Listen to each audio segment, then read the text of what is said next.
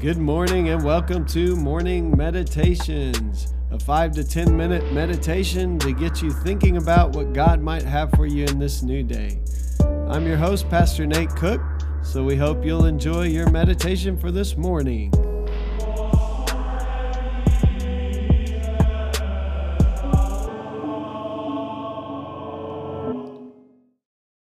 Hey, this is Pastor Nate, and this is your morning meditation. It's Friday, August the 8th, 2020.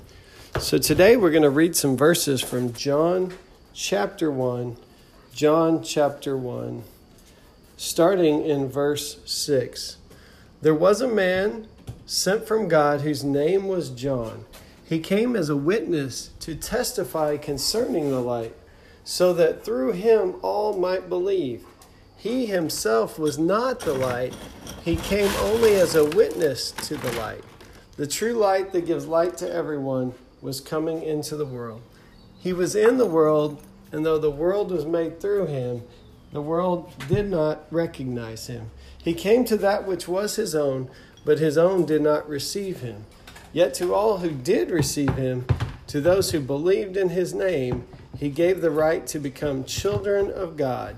Children born not of natural descent, nor of human decision, or a husband's will, but born of God.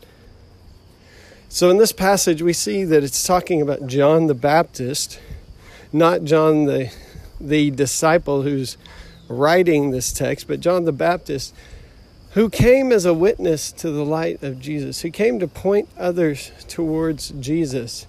And in our devotion today, Henry Nouwen uses this phrase, witnesses to the light, as kind of the title of his devotion. Solitude molds self-righteous people into gentle, caring, forgiving persons who are so deeply convinced of their own great sinfulness and so fully aware of God's even greater mercy that their life itself becomes ministry. In such ministry, there is hardly any difference but left between doing and being. When we are filled with God's merciful presence, we can do nothing other than minister because our whole being witnesses to the light that has come in the darkness. So what Henry Nouwen's getting at here is this whole new life, this born-again life that John is talking about, that comes to us when we receive Christ, when we believe in Christ, when we trust in Christ. It enlightens our dark places. So Henry Nouwen's saying the person who is a disciple of Jesus knows their own sin and recognizes the depth of their own sin, but also knows God's great mercy. And that God's great mercy goes even deeper than our sin. And that in God's great mercy, God has forgiven us. God has redeemed us. God has given us new life. Resurrection life, eternal life. And so as we know this resurrection life, it kind of exudes out of us. And so we become witnesses to the light. We are not the light. Christ is the light. Christ is the one who has shown his light upon us and who has given us this great love, this great mercy, this great compassion.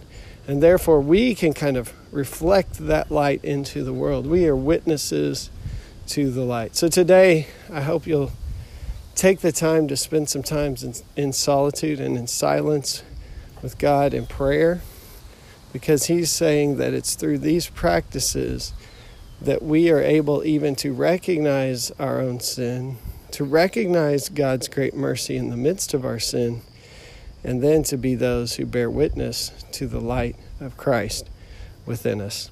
Hey, that's just a thought for this morning, and I hope you have a great day. Well, thanks again for joining us for this morning meditation. Hey, do us a favor, rate us on iTunes, or even leave some feedback about our podcast so that other listeners can know how much you enjoy your morning meditations. Hey, have a great day.